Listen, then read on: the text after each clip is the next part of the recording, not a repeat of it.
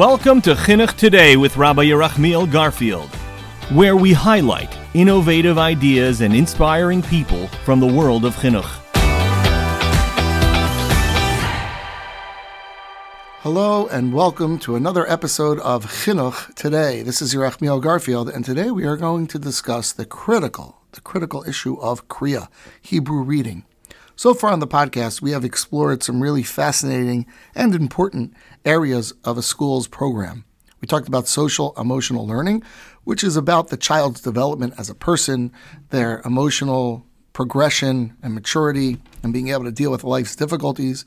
We've also talked about hashkafa and the importance of imbuing children with the love of Torah and a love of Hashem and a connection to our heritage.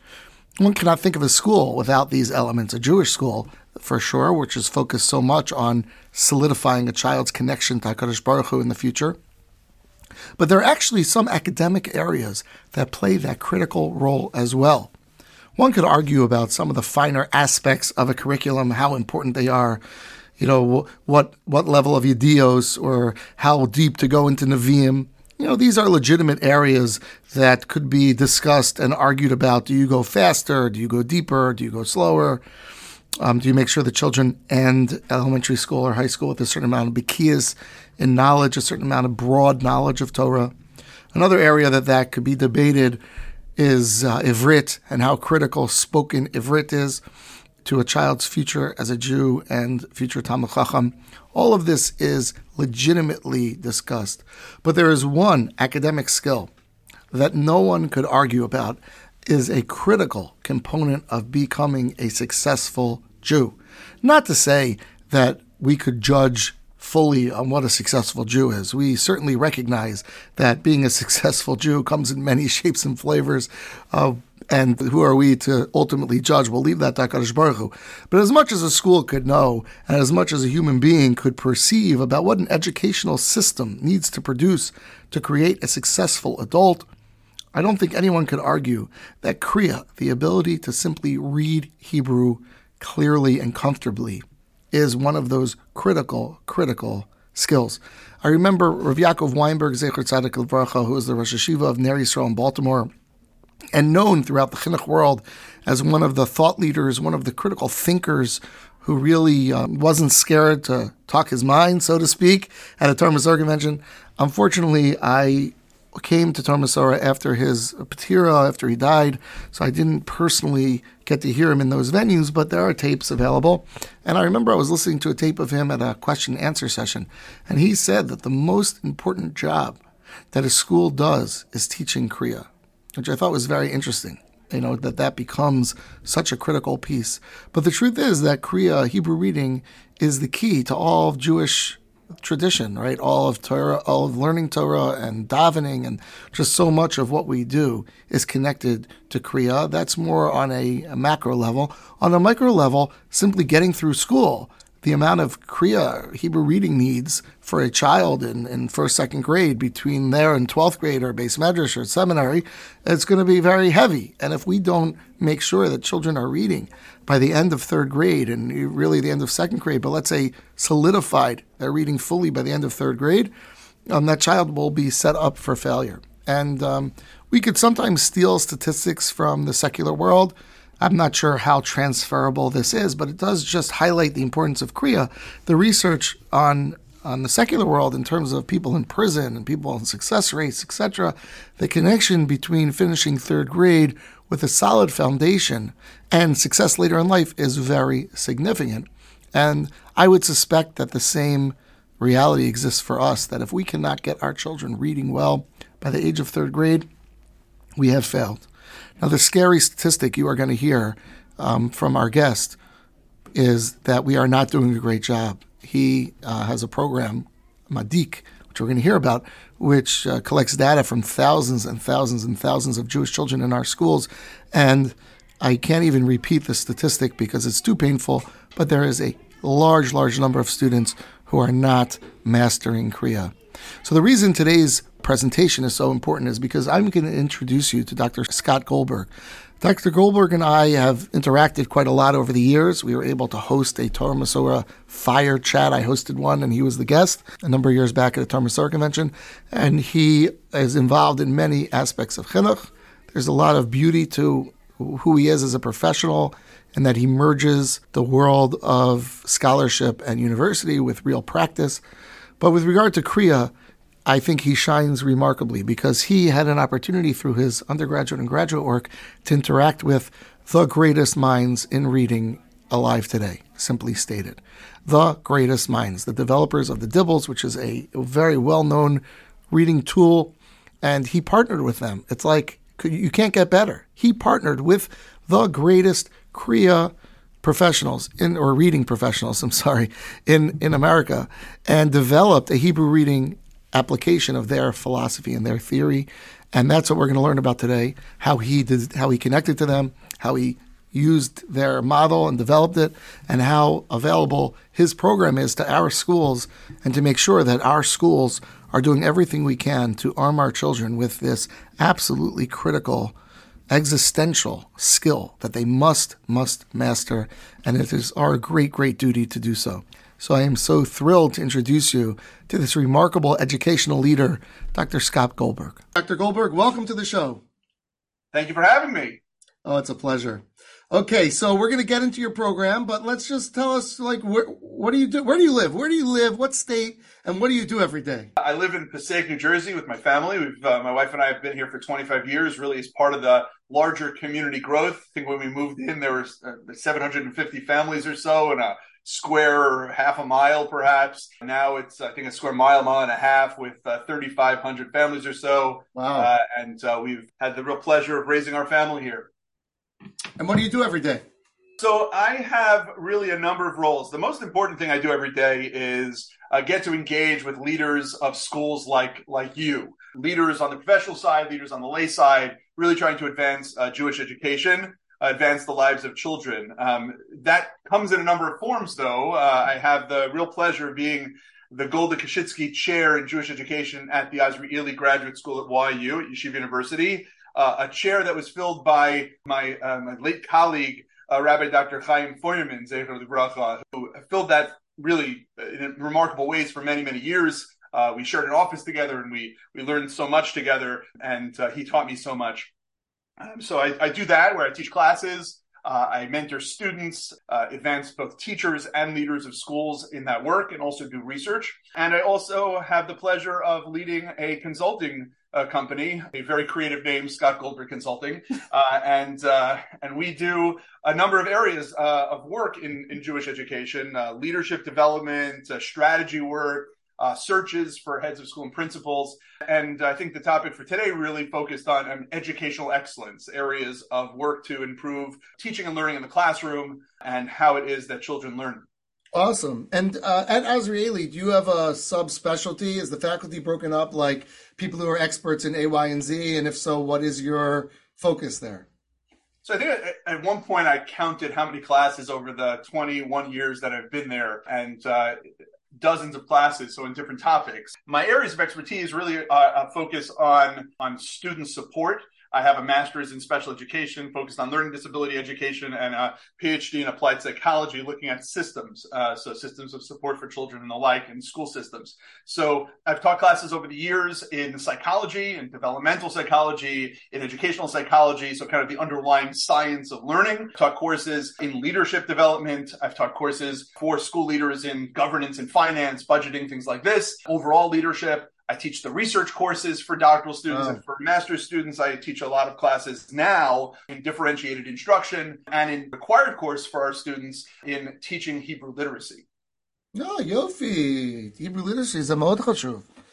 Yeah, you know what I love about you and what you're doing is, fortunately, sometimes the hollow halls of university are somewhat in their ivory tower and not really connected to practice in a meaningful way. But it sounds like your career has really served as a bridge between the world of the university and the philosophy and the ideas behind education, but very much in a real practical way, and making sure that those concepts are impacting children in a real tangible way. So I appreciate it.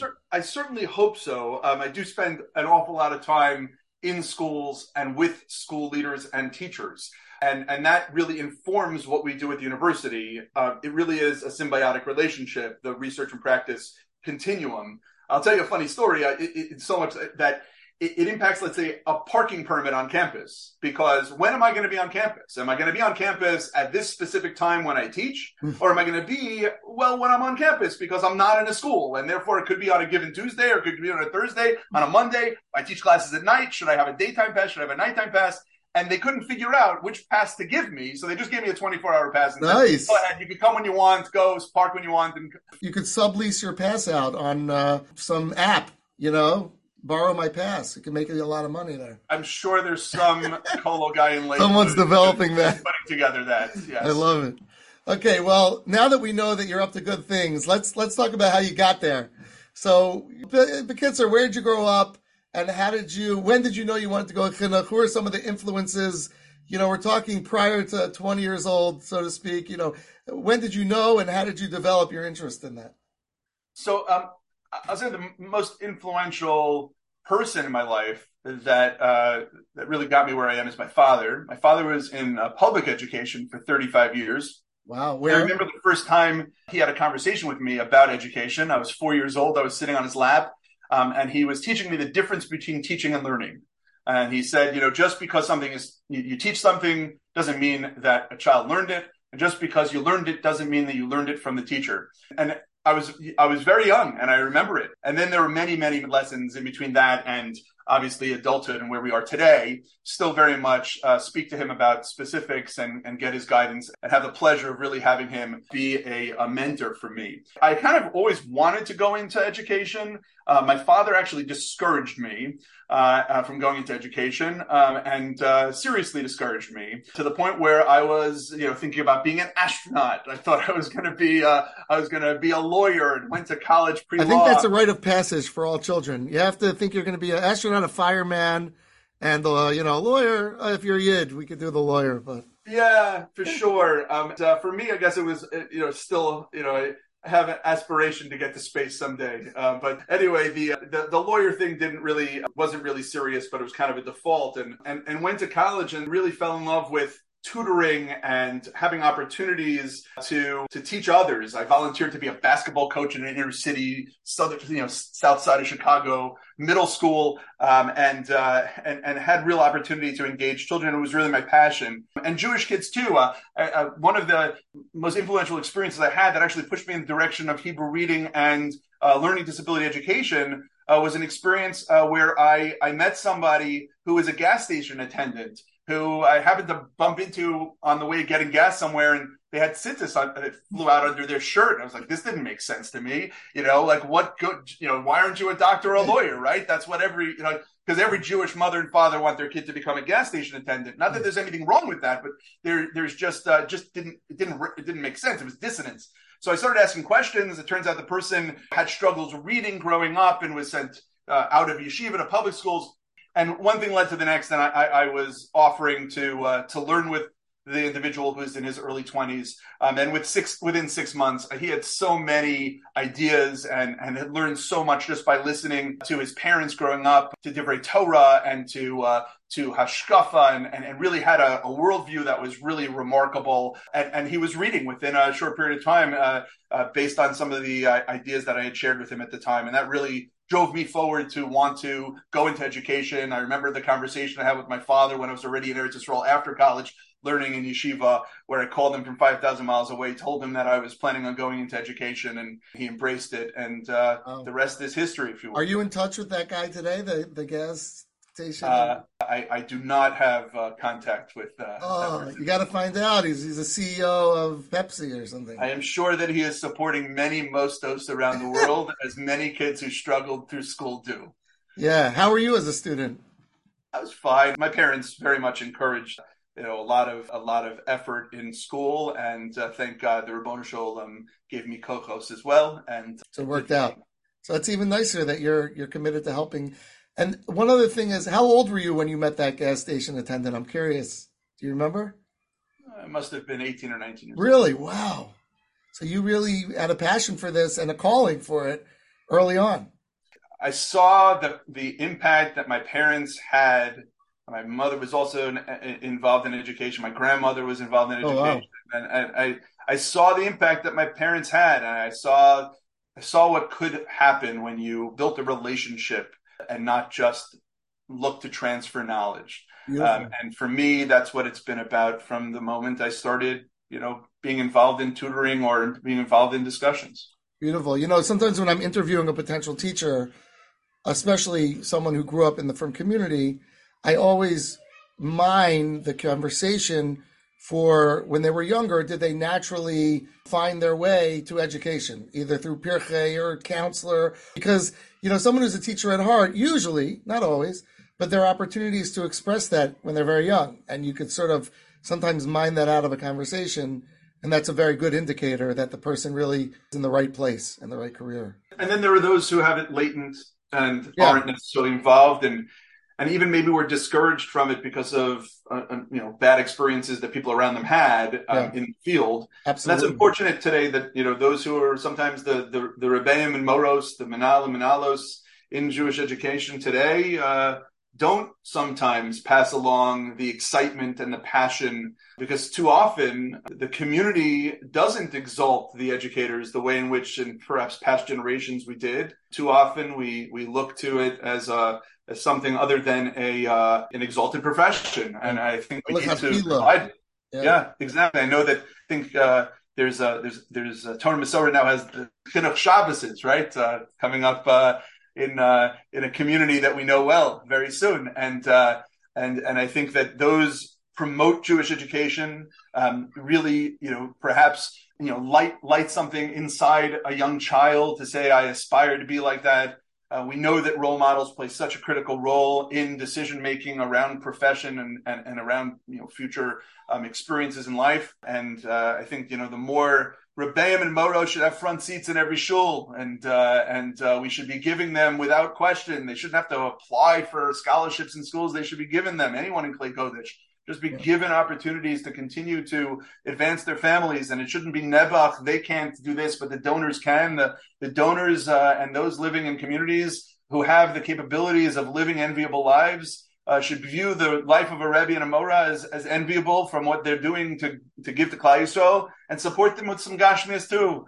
So that there's not the Nebuch kid who can't go to whatever event that they'd like to go to, and their father or mother can't bring them if they're a machanech, but that they're there just like everyone else. And I think we need to create the space for that. 100%. And I'd like to add, not that you would disagree with this, but I think general studies teachers who are coming from our community also get a special place, because we see more and more how critical it is to have high quality general studies, and the challenge in our community of finding those outside of the community. So from individuals who commit themselves to general studies, I think also need to be celebrated. And the Shabbos of Chinuch that you referenced in Houston is very much focused on that very point.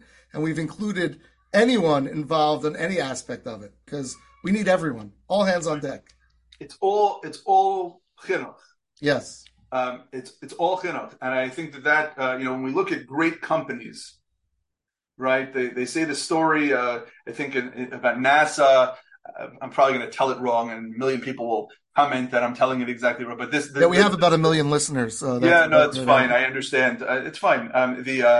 The story of NASA, where I guess there were senators or something who came by to check on the project to going to the moon, and they were leaving the halls of NASA, and they passed someone sweeping the floors, and they passed and said, "What's your name? What do you do here? How long have you been here?" And he says, "My job is to put a man on the moon," or something along those lines. Right. And I think that's the key piece of how it is that we build our schools, right? The person who's cleaning the floors, the person who is in the office, who is sending, notes of communication to parents, they're also in chinuch. And the more we can create a culture where a school is a place you want to be, you want to work both as a child, you want to be here, and as an adult, you want to be here. And it's a work environment where there's a culture that supports your development as a person and as a contributor to the Jewish community. That's what we should be striving for.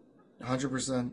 Okay, so let's get back onto the trajectory. So you're in Israel learning, and you said, Dad, I'm coming your way. I'm coming to education. What yeshiva were you in, by the way?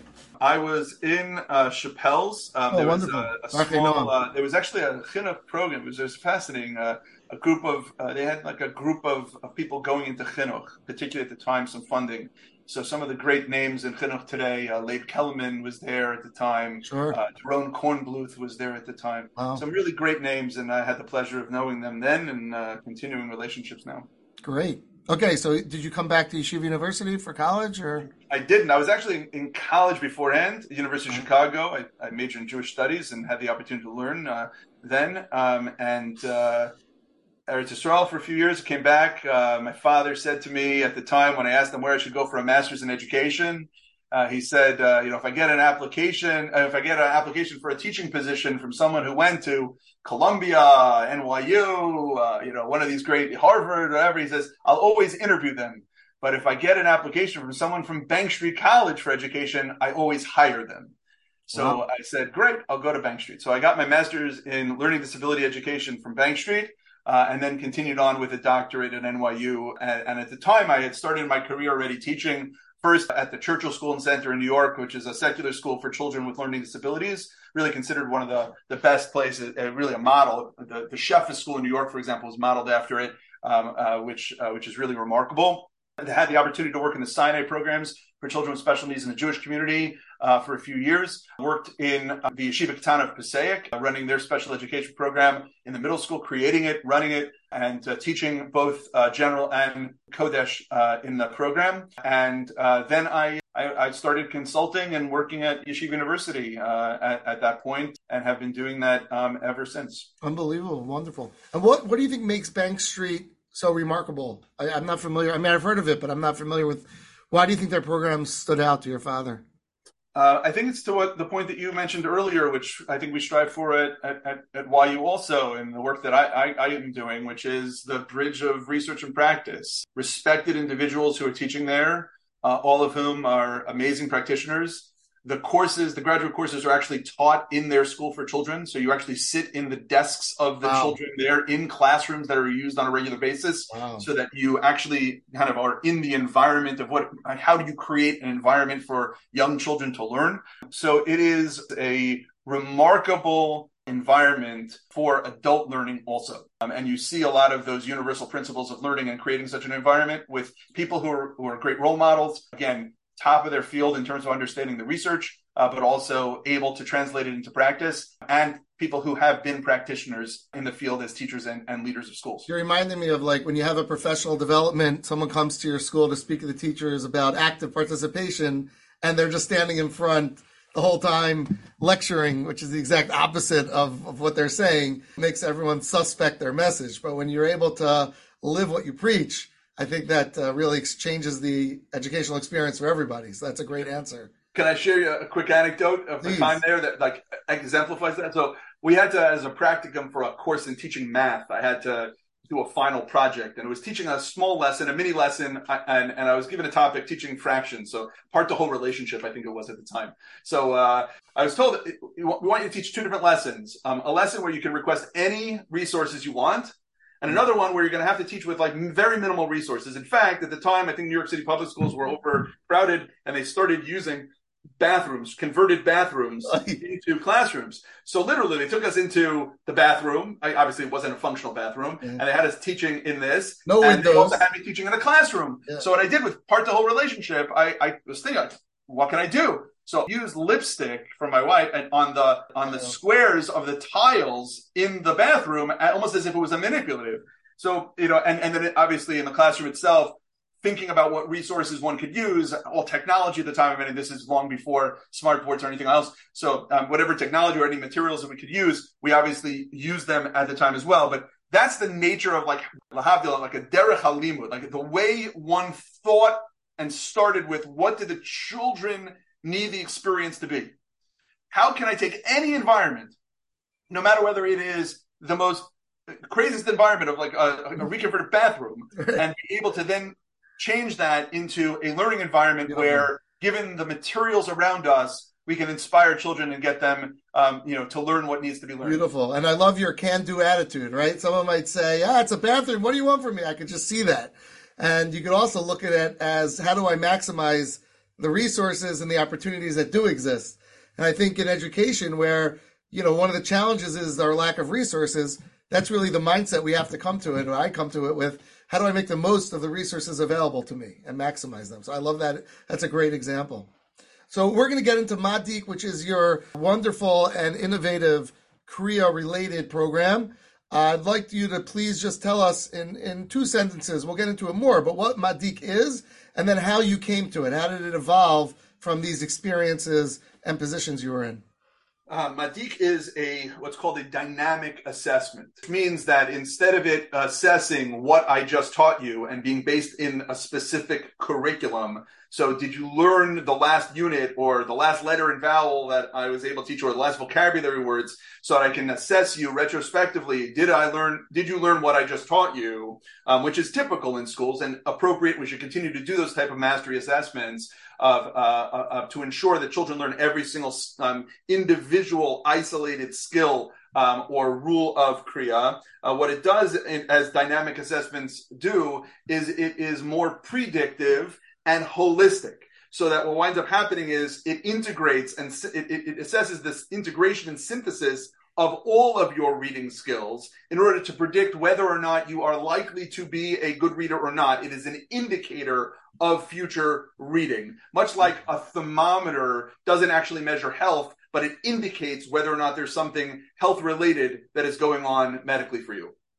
Wonderful. And we're gonna dig into how you did that. It's, we do use it here in our school, and I can tell you it's transformed our intervention and support for Kriah. So we'll talk about that.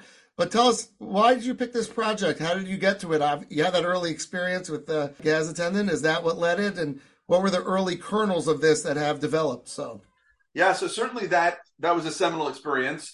Then, whenever you are in a learning environment, if you keep your ears open and you keep your eyes open, you find good people in every educational environment, every environment. You can if you're open to learning, you're going to find the right people to kind of connect yourself to. And I had the pleasure early on, again, at Bank Street to connect to people who were second language literacy specialists and really learn from them. And then when I showed up at NYU, there happened to be a visiting scholar who had studied at the University of Oregon and had connected to the original authors of what was called DIBELS at the time. Stands for Dynamic Indicators of Basic Early Literacy Skills. The individuals were Roland Good and Ruth Kaminsky, who really were the original authors of that. Their company now, over the last several years, shifted to, it's called Acadience Learning, and their measures are called Acadience Reading. But for the last 20 years, I connected with them 20 years ago and started really trying to understand how this type of measurement, dynamic assessment, could be helpful in schools, not only related to reading, but nowadays there are dynamic assessments of mathematics, there's dynamic assessments of writing, there's different ways in which we might track behavior accordingly and the like. And this all was innovated at the University of Oregon, again, decades ago, long before I showed up on the scene at NYU with this visiting scholar who had been trained there. So I learned this methodology, and immediately both Roland Good and Ruth Kaminsky, these authors of this assessment now, which is adopted by the entire New York City public school system, for example, and they have loads of people around the country. They have Spanish version, French version. They embraced me as a partner to develop what would basically be the Hebrew version of it. And it's actually a funny story. They called MaDYK because Roland said to me that our measure is called DIBELS. It's an acronym. Your measure has to be an acronym, just like our French. There's a French and Spanish. IDEPEL and is the measure, and DELS, I think, is the Spanish version. They have these acronyms, but the acronym spells something that when you say it out, it describes the measure, but and the word itself has to sound like a word in the language, but can't be a real word. Very interesting. So after like 4, 5, 6 months, a team of people that I was working with said, maybe let's figure this out. Mivchan Dinami Shel Yicholot Kriah, which is basically dynamic indicators of basic early literacy skills, is MaDYK. So it sounds like a Hebrew word. It's not MaDYK, but it's close. MaDYK, and that's how it was named. And for the last 20 years, I've been engaged with Roland and Ruth to guide and develop the protocols for the research to understand and build the highest levels of research rigor in development of the measures, for monitoring their progress to ensure that they are actually doing what they're supposed to be doing in the field. Again, these are some of the best researchers in the world and the best developers of measures, And it's really been a tremendous blessing to have their guidance and support on the ground, so that they have, helped guide the development of the measures, helped look at the data to see how it is that the measure is performing, and ensure that the measure is not just something, we didn't just develop it in our basement, but it is at the highest levels of evidence for reliability, validity, and psychometrics that you would expect for any other general studies measure that we might be, buying, tracking, and supporting and monitoring the progress of our students. There's so much to applaud in your work of bringing the best in the world to our Jewish students. I mean, that is such an inspiring and important thing to invest in, and I'm so appreciative. So thank you for doing that. I wonder, linguistically speaking, are there anything that you learned about Hebrew that distinguishes it as a language, and therefore the test had to be adapted accordingly? Yes, this was not just a translation. And in fact, MaDYK it's not one test. It's a suite of measures, just like Akkadian's reading is in a suite of measures. So they're all attached to what are called these basic early literacy skills: phonological awareness, what is generally called alphabetic principle or orthographic principle, fluency of connected text, vocabulary, and comprehension. So we needed to understand the linguistic structures of Hebrew differently than English in order to be able to develop the various measures. A couple of major ones that come to mind, but we just don't have the time to go into in detail, would be things like in English, the syllable structure is something called onset rhyme. So like a word like cat would be broken up as at. That is the onset, at is the rhyme, and you can have word families, the at family, the it family, the those kind of the it family and things like this, and therefore you can have cat, and then you can say, well, start with b, bat, etc. In Hebrew, the structure of a syllable, closed syllable at least, is quite different. It is what's called body coda. So a word like dug, fish, is not d-ag, which would be the onset rhyme, but is da-g. That the consonant vowel stays together, and that the body, the consonant vowel, then closes with a coda, which is the final consonant of a closed syllable. So hopefully we didn't lose too many listeners in the last 30 seconds. But I'm going to ask you this question on that. I mean, has there been any hashkafic insights that you would take from your steep study of the Hebrew language? Is there any meaning behind these rules? Where do they come from? Are they godly, would you say? I know you're not in the rabbinics, but it's just fascinating for someone to have do such a deep dive in the linguistic underpinnings of our language. Well, I would say, of course, right? We know the Ribono Shel Olam endowed the human being with different abilities than animals. Nefesh Chaya, which Rashi tells us is Dea V'Dibor, and Unkelos says Ruach Mamalallah. So, of course, these linguistic structures are already embedded in our minds, and how we learn and how we grasp language broadly. And this is Lashon HaKodesh. So how could we not believe that these are not only divinely inspired, but very much is supposed to impact us spiritually as well? Beautiful. I wonder if there's someone who's developed Sefer, or, if there's any actual lessons that have been fleshed out from these distinctions. That's for your next career. When you retire, you'll write a sefer on why our language is structured the way it is and what the embedded messages are, because I'm sure there are. There are many scholars over the years, and many Rishonim who have grammarian over time, who have detailed plenty of lessons from the grammar of the Torah. Beautiful. Okay, so there's two things I want to unpack.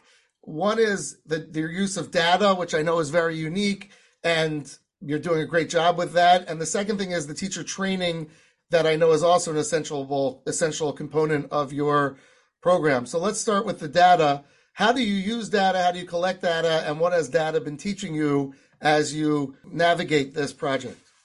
So the story for the project itself, I'm certainly happy to answer the question. I want to just contextualize it a bit.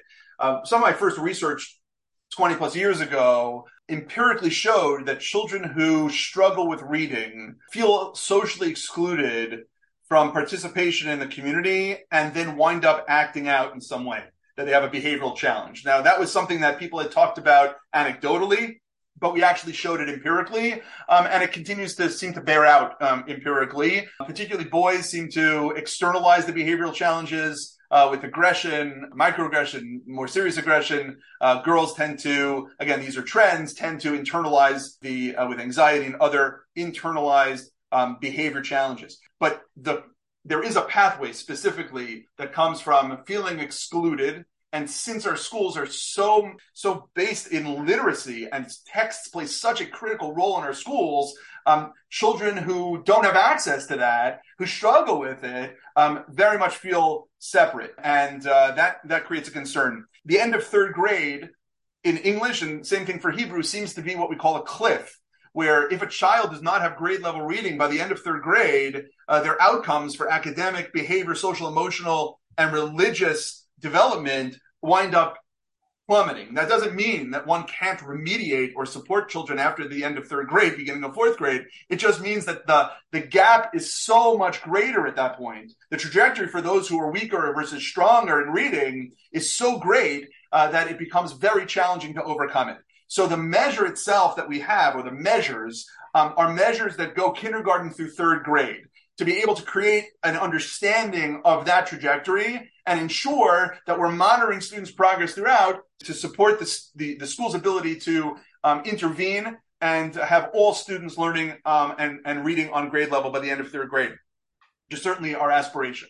The sad reality is that if you look at the entire system across the world of all the schools using this measure, and again, it's really, I think, one of the only empirical measures of this type for second language Hebrew, it's the only one of its type, we find that there's really only about 35 to 40% of children reading at or above grade level at the end of first, second, or third grade. During COVID, that dropped to closer to 12 to 18%, that first June of the COVID years, and it has bounced back to about 35% or so.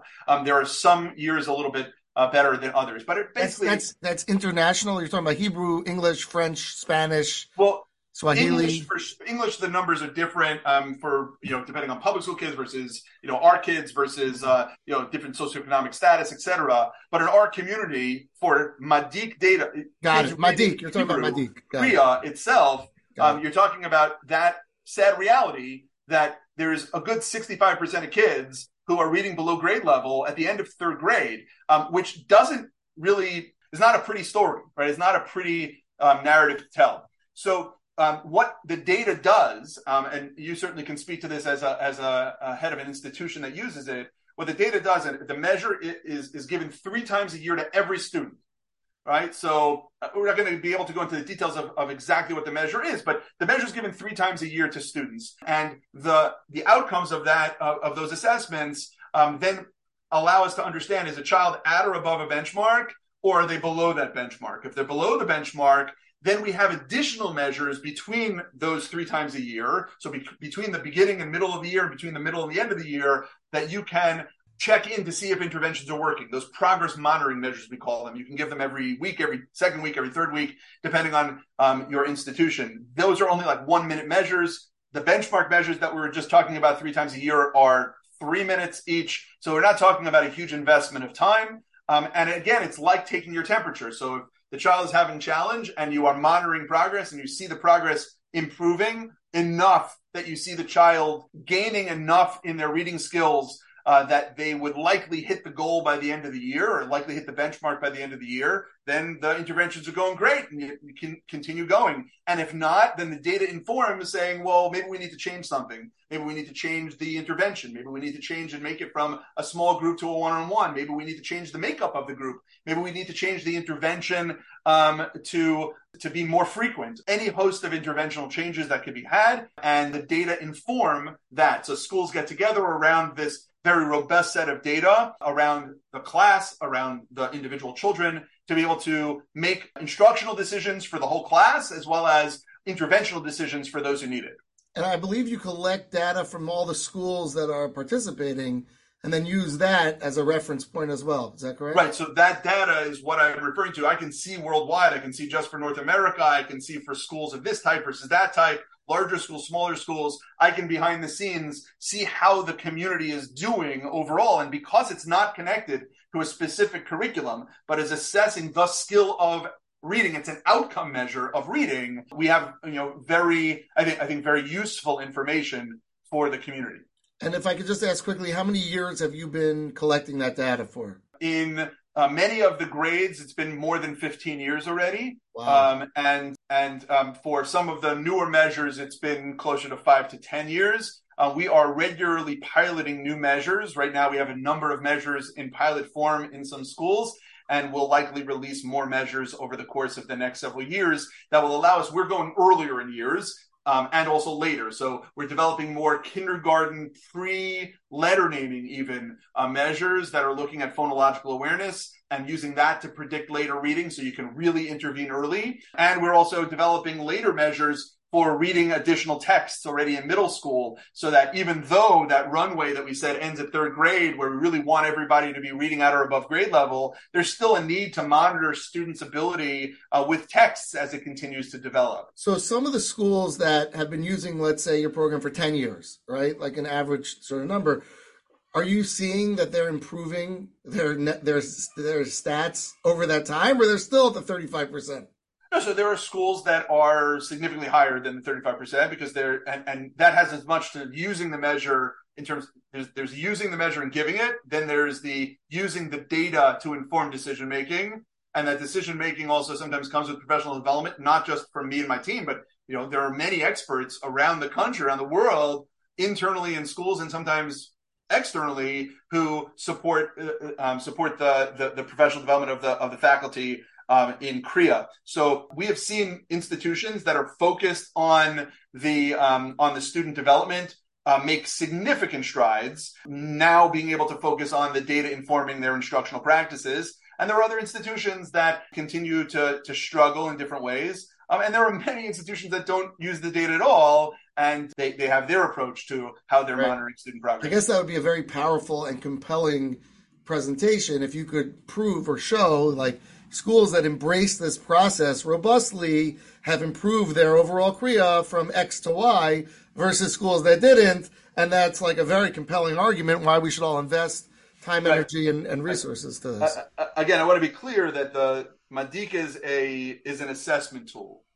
It's not itself an intervention. Right. So there are curriculum materials that my team has developed. We're actually in the process of piloting an entire kindergarten and first grade curriculum that has been invested in by a foundation in order to be able to try to correct this problem of we'll call it the 35% problem.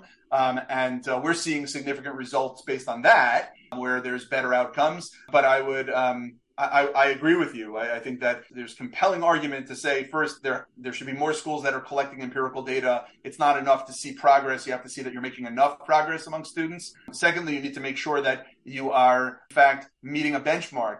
Every school will have their kid at 100, the 99th percentile. But is that child who's reading at the 99th percentile in your school necessarily reading at the grade level they need to objectively for what a second, third grader should be reading? And likewise, every school will have a 10th percentile. But is that child necessarily reading below? Does that child need remediation?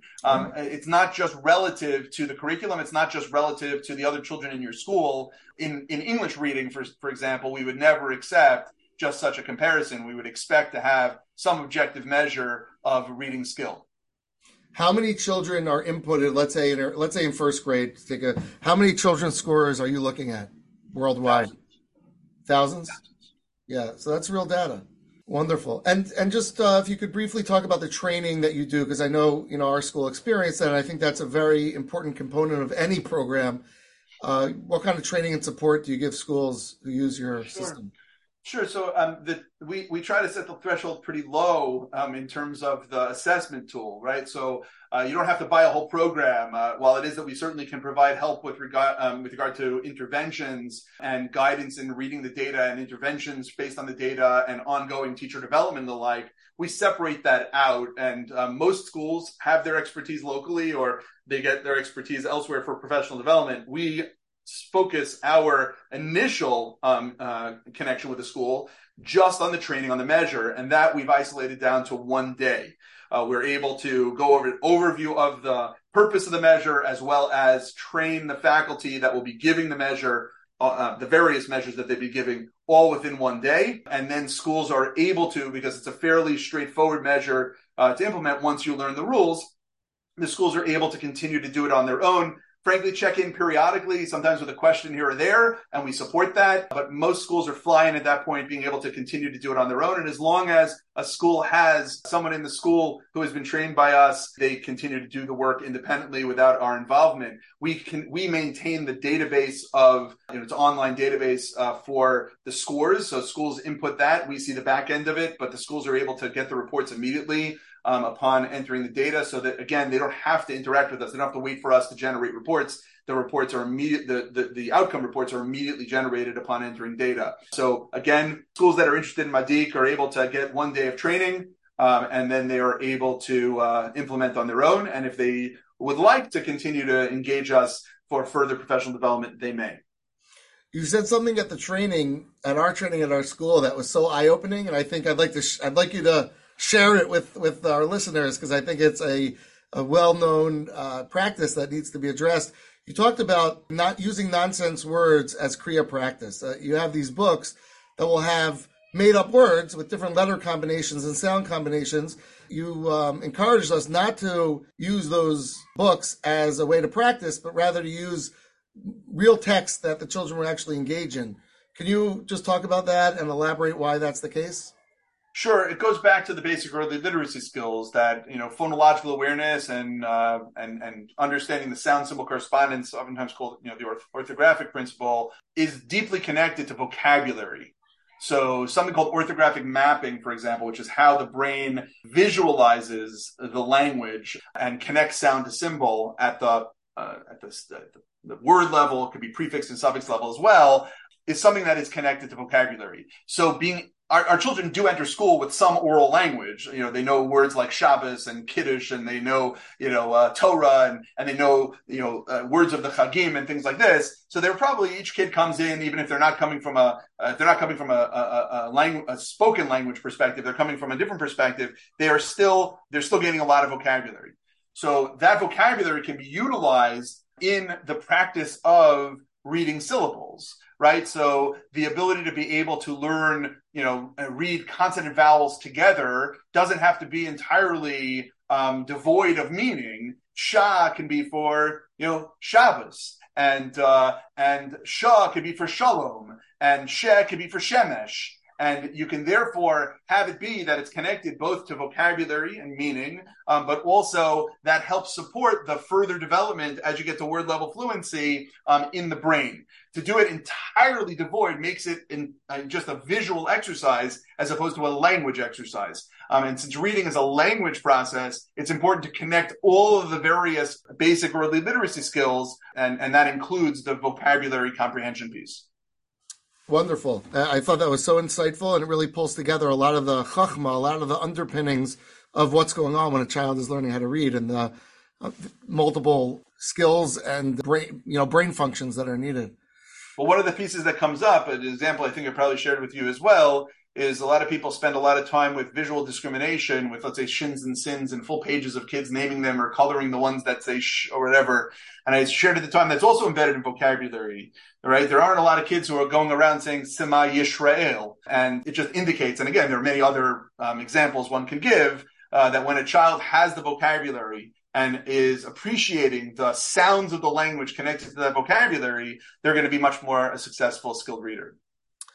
Okay, very good. Excellent. So as we sort of close up, I wanted to just ask you if you've learned, in addition to the MaDYK program, I know you offer a lot of other support services to schools, and what are you finding as the key elements of success for schools, broadly speaking, either with MaDYK as best practices to support that, or just in general, where do you feel schools really should be focusing on their improvement, and where do you see the biggest bang for your buck in terms of that investment for schools? Yeah, thank you for asking. Again, the focus of the work that me and my team of consultants that I work with has been on leadership, on strategy, on leadership searches, for, and also on excellence. And we really see the interconnectedness there, providing leadership coaching and ongoing support to make sure that the person who is leading the institution has the best skills for convening a team,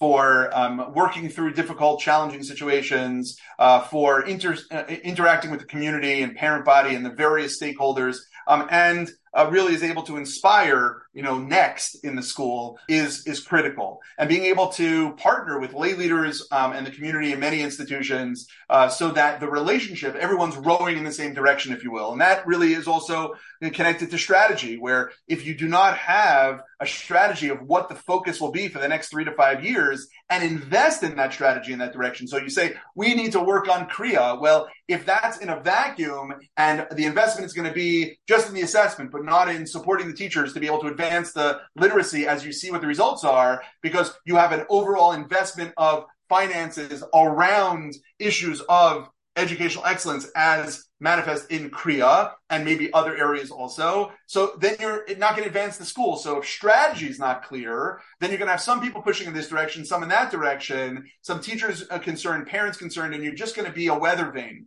And again, I think that's where the interconnectedness between leadership, strategy, and educational excellence, especially for an educational institution, is absolutely critical. We are in the business of advancing student learning.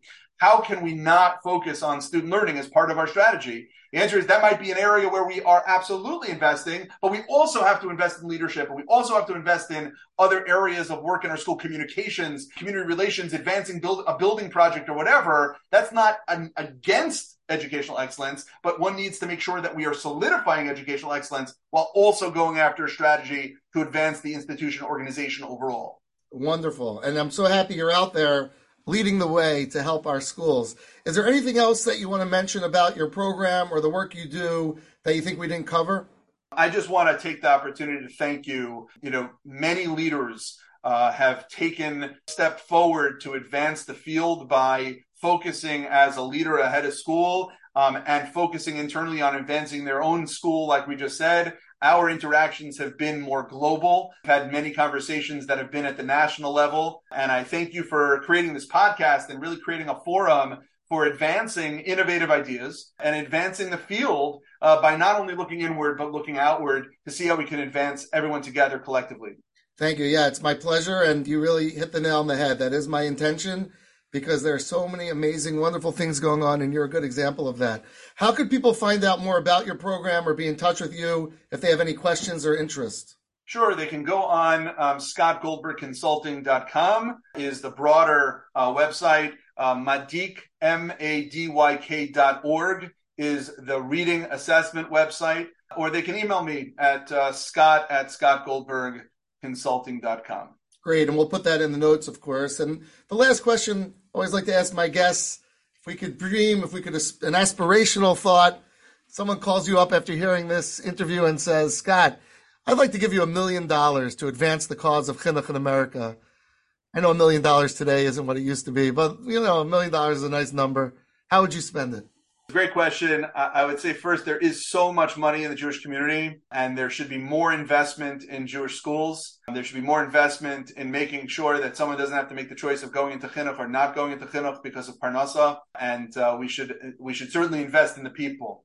At the same time, as you said, $1 million is not going to solve that problem. I would certainly say that one of the areas that you mentioned on earlier, which I'm very proud of, is bringing innovation to the Jewish educational space, especially around research and bringing research to practice. And I think that too often we limit the research done and we run after the latest fad in Jewish education. And therefore, if someone has an idea, we run after it. And then in a couple of years, we run off the next one. I would hope that what we would be able to do is not only have one study, but do what the general education and psychological research does, which is replications that really show us if chinuch is that important, then we need to know we're getting it right. And therefore, being able to invest in research, to be able to say, there are people who know how to understand what's going on in our buildings, what are going on with our students, what are going on with our families and the influences on our children. Let's not just guess. Let's have a better understanding of it and an ongoing understanding of it so that we can really make an impact and know we're making an impact. You got my million. That is a wonderful answer. It's a chiddush. Haven't heard that answer before, and I think it's right on. So thank you. Okay, thank you so much for joining us, and it's great spending time with you and hearing about your amazing program, and Hashem should give you the insight to continue building and developing programs to better our community. Amen. Thank you so much for having me. Be well. All the best. So I will tell you what I did immediately after finishing my interview with Dr. Goldberg. As a school that uses his amazing program, I ran immediately to the supervisor of it, and I said, how are we doing? What are we doing about this? How is this data being used to improve our school? And let me tell you, we've been using his program for 2 years or a year and a half at this point.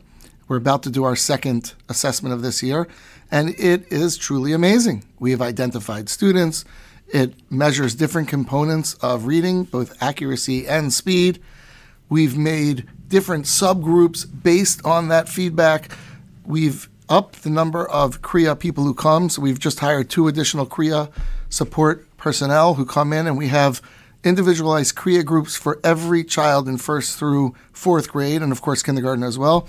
And so thanks to Dr. Goldberg and his program, in real life, I could testify that our school and many others, I am sure, are benefiting from it. And as I mentioned in my introduction, what I love so much about Dr. Goldberg is how he went to the best language evaluators out there that he was lucky enough to interact with and meet and have a relationship, and is using their wisdom for our students and our Kriah.